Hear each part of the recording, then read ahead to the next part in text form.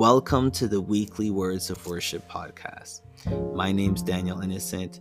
I'm a youth pastor with the Ontario Seventh-day Adventist Conference, and currently I'm enrolled in Andrews University where I'm getting my master's degree in divinity. I invite you to join me in reading, studying, and meditating on God's Word. This study is not prepared beforehand, which allows you to be a participant in the studying process. This will teach you how to study the Bible for yourself, which is the greatest gift that I can give you. Once we begin a book, we read it to the very end. No skipping verses, no reading out of context. Now, sit back in a prayerful state and let's enjoy the day's reading together.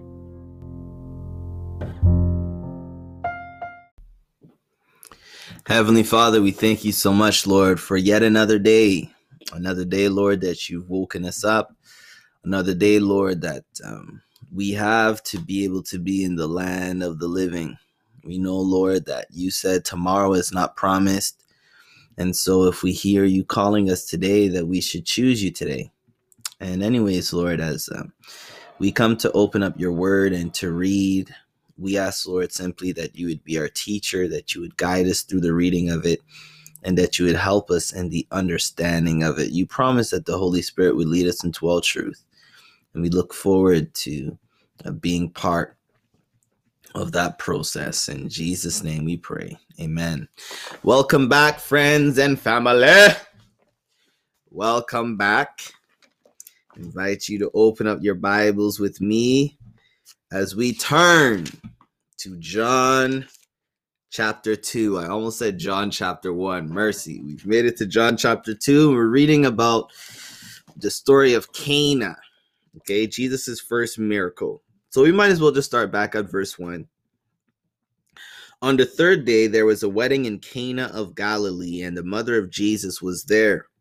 Now both Jesus and his disciples were invited to the wedding. And when they ran out of wine, the mother of Jesus said to him, "They have no wine." Okay, we spoke a bit about this yesterday, about coming to Jesus even with the little things, right?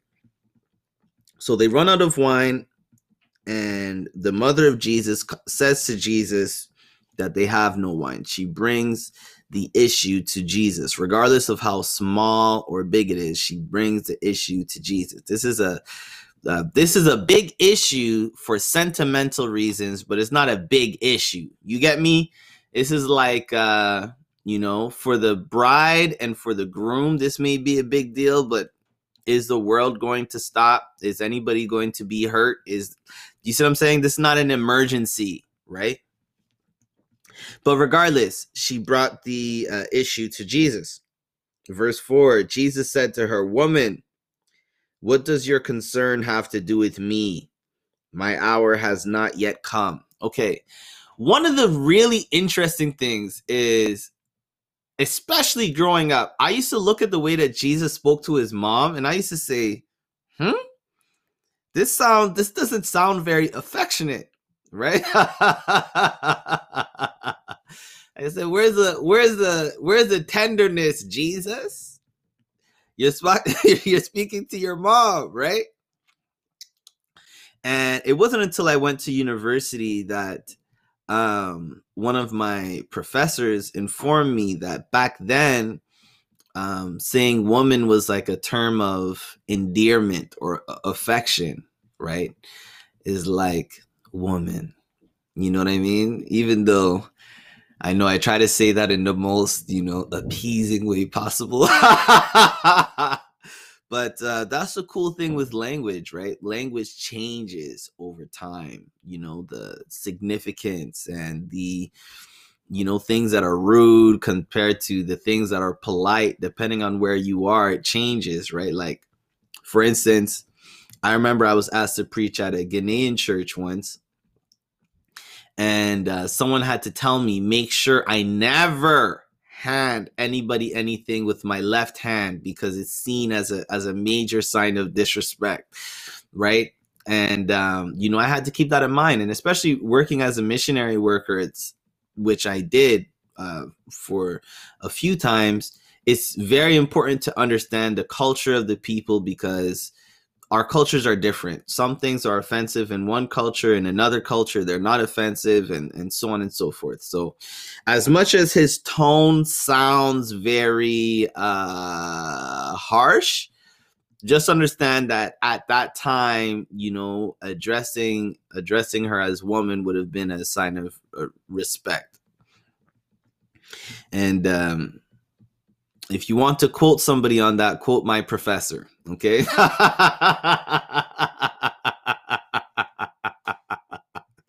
But anyways, Jesus says, what does your concern have to do with me, right? That's a real question, what? The wine? What? Right? So let's think about it like this, right? Let's think about this more conversationally. Mary comes to Jesus. She tells him that they've run out of wine. And Jesus is looking at her like, okay, right? But at the same time, this is his mom who came to him, right? So in a way, it's kind of like one of those things where it's like, why are you bothering me with this kind of stuff, right? Is at least the feeling that I get, right?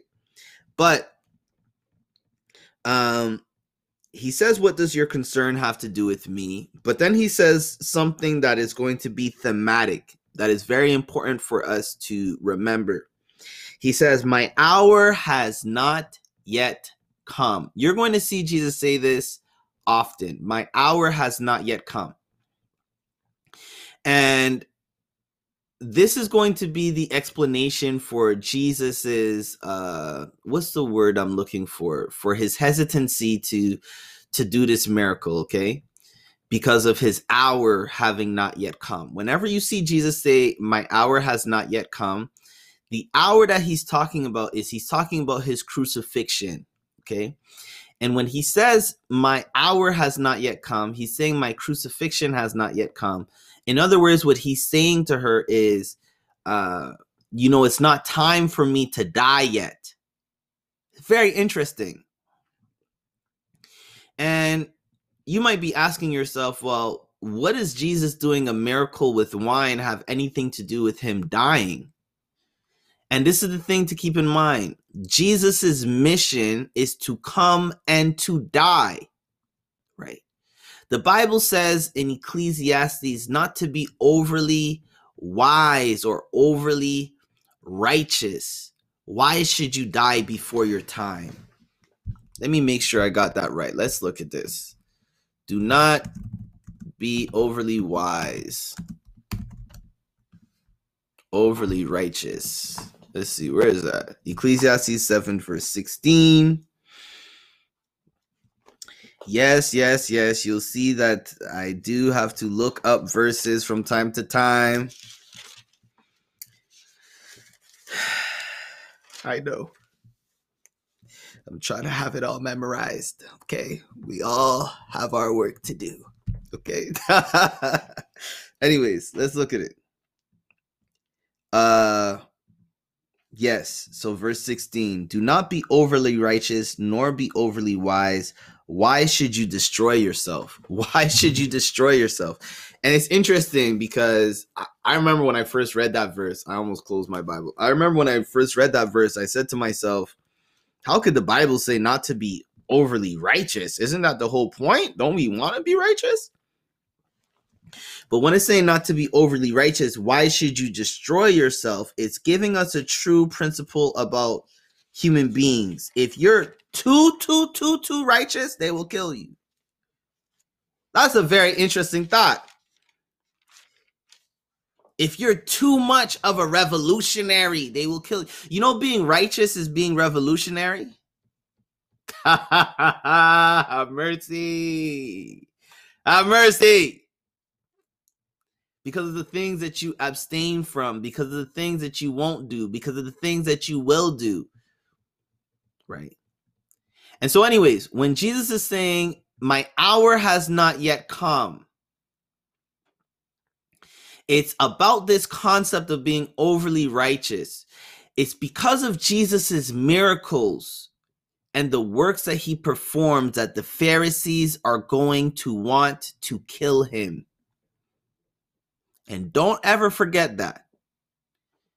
And it's going to make everything make sense, because when Jesus does miracles for people and he tells them to keep it secret, he'll always say that it's because his hour has not yet come, because he doesn't want for himself to mess up the mission by being stoned or being killed in any other way other than the crucifixion.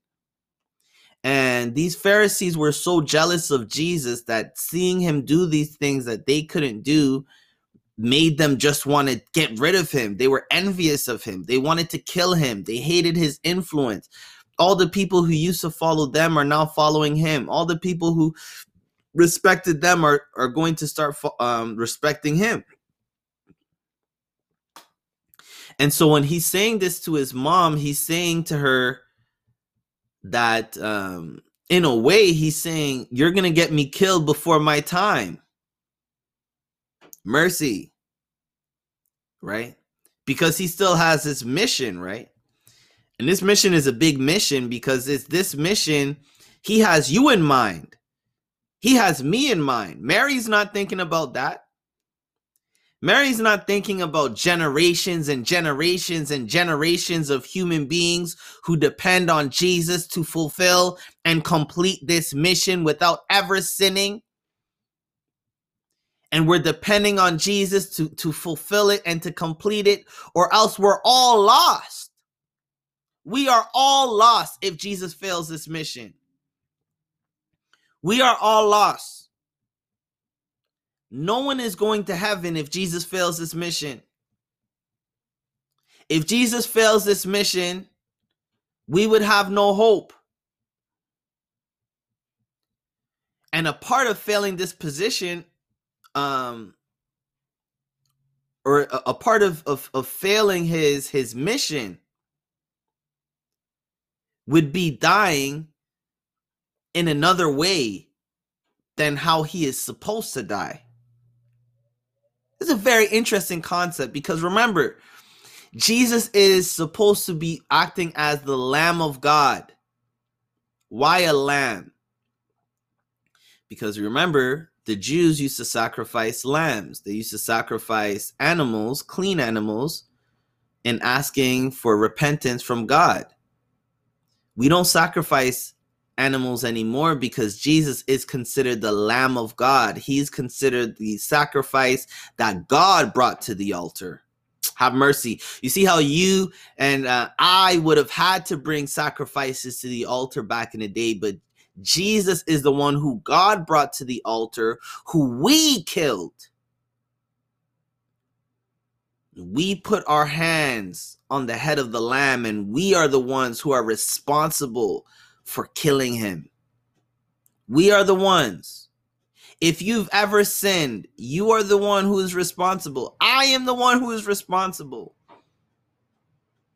Which is part of what we do when we take communion, when we eat the emblems. We eat or consume the emblems, I should say. We eat the bread, symbolizing his body, in acknowledgement of the fact that his body was punished for me, that he was persecuted for me, and that I persecuted him, and I accept him and his body as being the replacement for my body. And when we drink the blood, when we drink the wine, it's a symbol of his blood that was shed for me, that was shed for you. And it's a symbol of the fact that you are the one who shed his blood.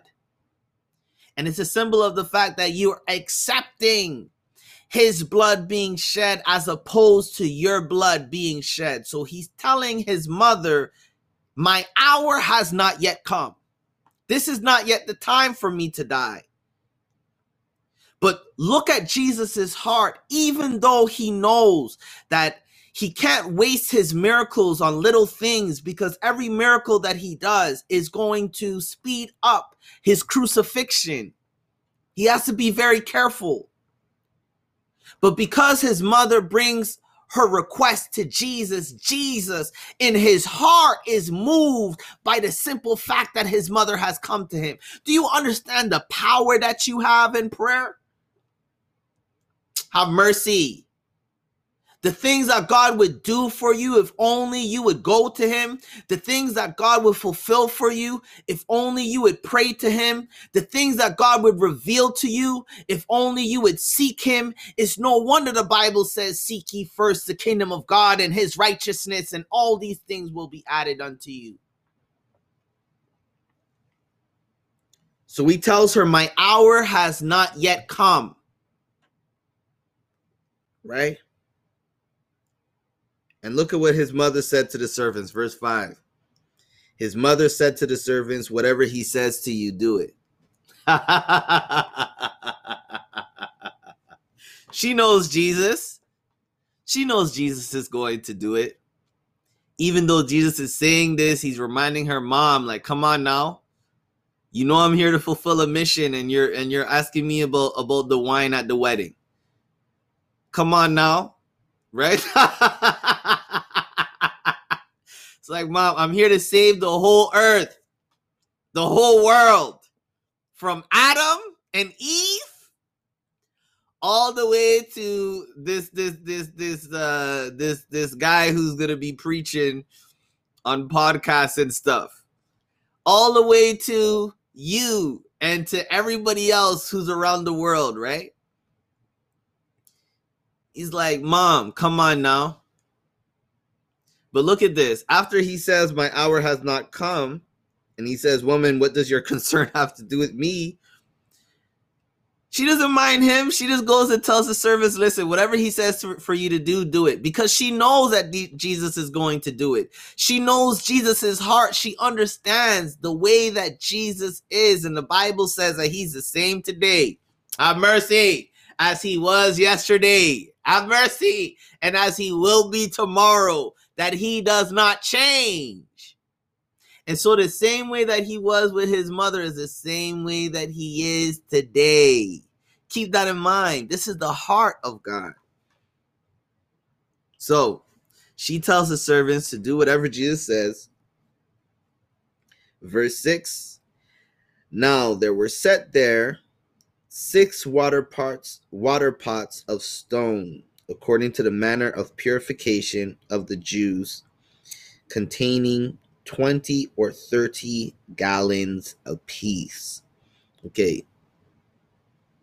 These are some big water pots. Okay. 20 or 30 gallons apiece. These are huge. So now hold on now. Let's think about this for a second. You're telling me that they already drank through 6 water pots?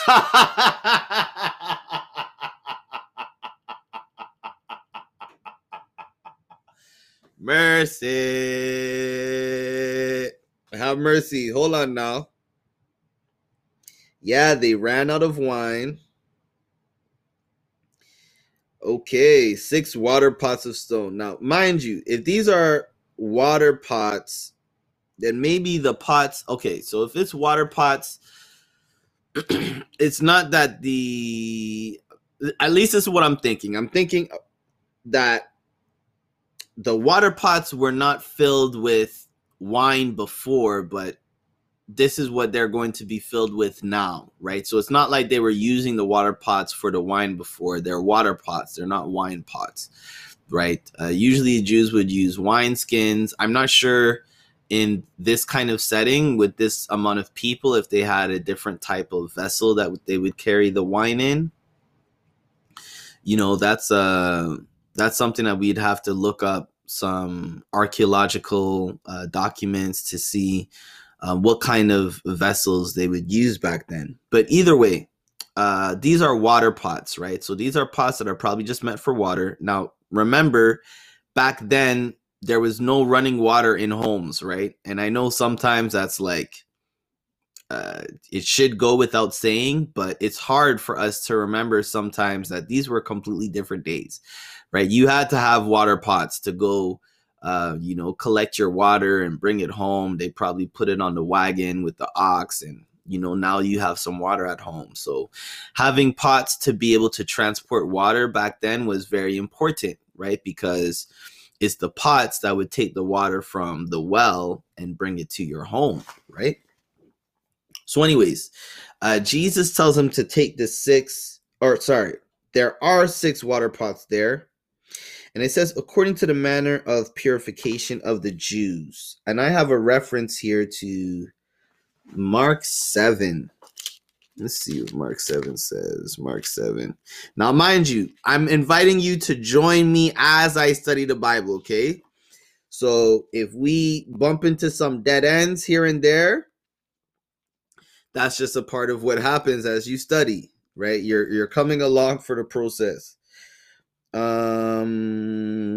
Let's see. Okay, so this shows, where is this supposed to be? Okay, 6, according to the manner of purification of the Jews, that's verse 6. Mark chapter 7, verse 3 is supposed to be where it's showing us something similar. It says, for the Pharisees and all the Jews do not eat unless they wash their hands in a special way, holding the tradition of the elders. Okay, so I don't see how those two things are completely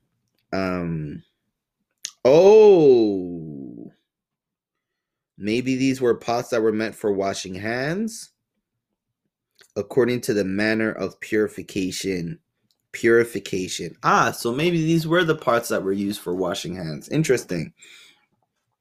So that's what Mark is talking about, and that's where you'll see in your Bibles, depending on how expensive your Bible is, you might see little letters that are beside words, like small lowercase a's, lowercase b's, or lowercase c's.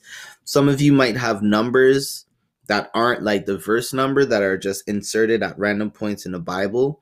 If you have a reference column, those are pretty much footnotes.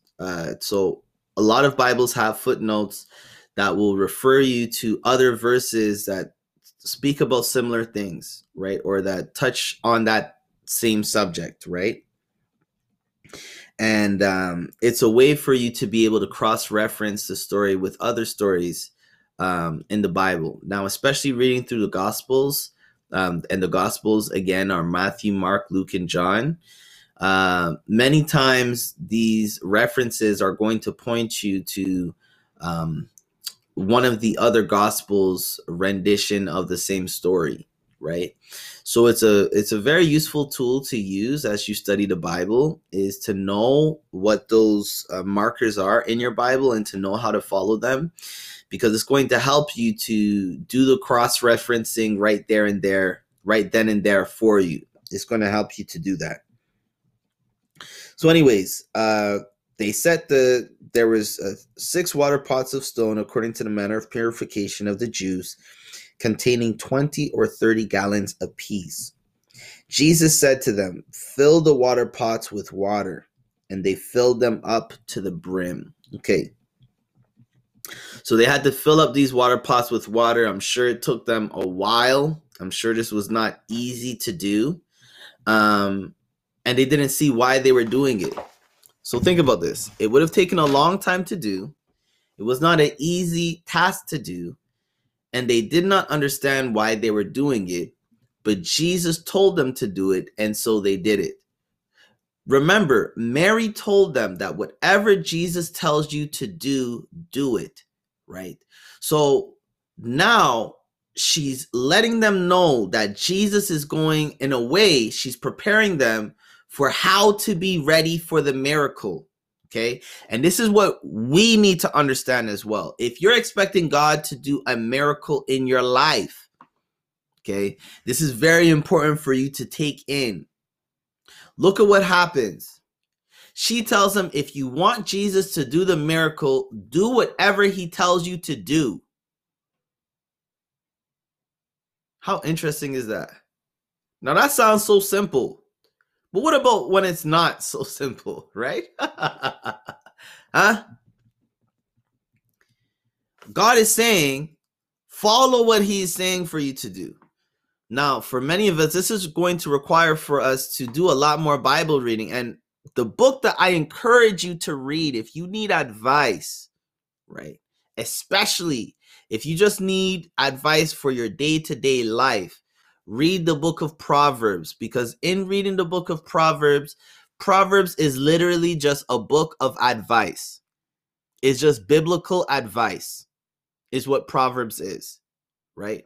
So if you're needing some biblical advice, read through the Proverbs, get to know the Proverbs, and you'll see so many little trinkets of advice there. But anyways, so Mary tells the servants to do whatever Jesus tells them to do.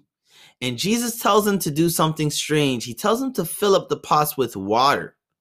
And I'm sure they're saying to themselves, well, how is this going to help us to get wine? What does filling these with water have anything to do with us getting wine, right? And this is before they had those man, what do you call? Oh, Minute Maid. Ah, yes, Minute Maid and McCain. You know those frozen things of juice that you mix with the water, right? They didn't have those back then, right? They didn't have those. So they filled the water pots to the brim, as Jesus said, and he said to them, "Draw some out now and take it to the master of the feast." And they took it. Okay, so they drew out the water and they took it to the master of the feast. The Bible doesn't even say that the water had been transformed as of yet. So imagine the amount of faith it would require for you to, first of all, go get the water. Now you see the water is there. Now you take the water and you put water into a glass and you go to bring the water that's in the glass to the master of the feast. This is a quick and easy way to get yourself slapped. How is this solving the problem? Right? How is this solving the wine problem? If anything, the servants are thinking to themselves that this might get them in trouble, but it's going to require faith. Listen to me. The number one thing God wants to see in you is he wants to see that you have faith. The Bible says that it's impossible to please him without faith.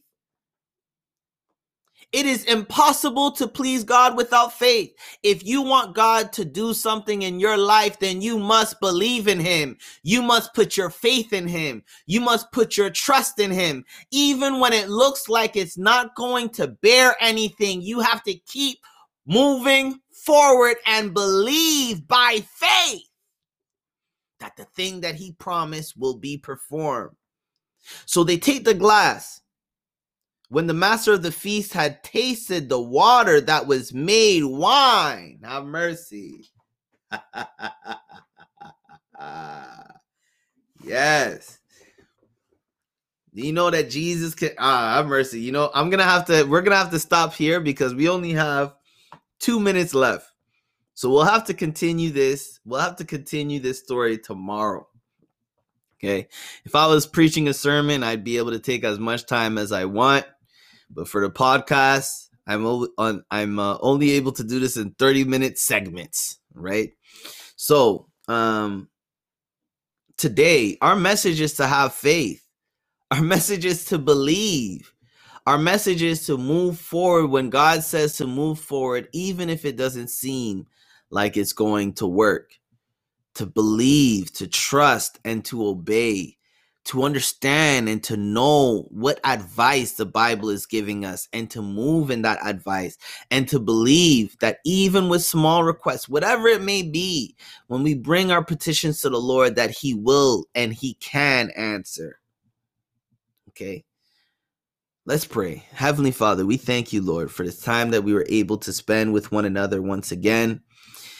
It always feels like the time is cut too short, Lord, but it's great to hear these messages of encouragement from you. Lord, we look forward to hearing more and understanding more and delving deeper into your word. Lord, I ask for forgiveness for all the times, Lord, that we've not shown the faith that we were supposed to show. And especially me, Lord, you know how bad, especially, in the past 2 years have been, Lord, how many times I've allowed my faith to be greatly hurt.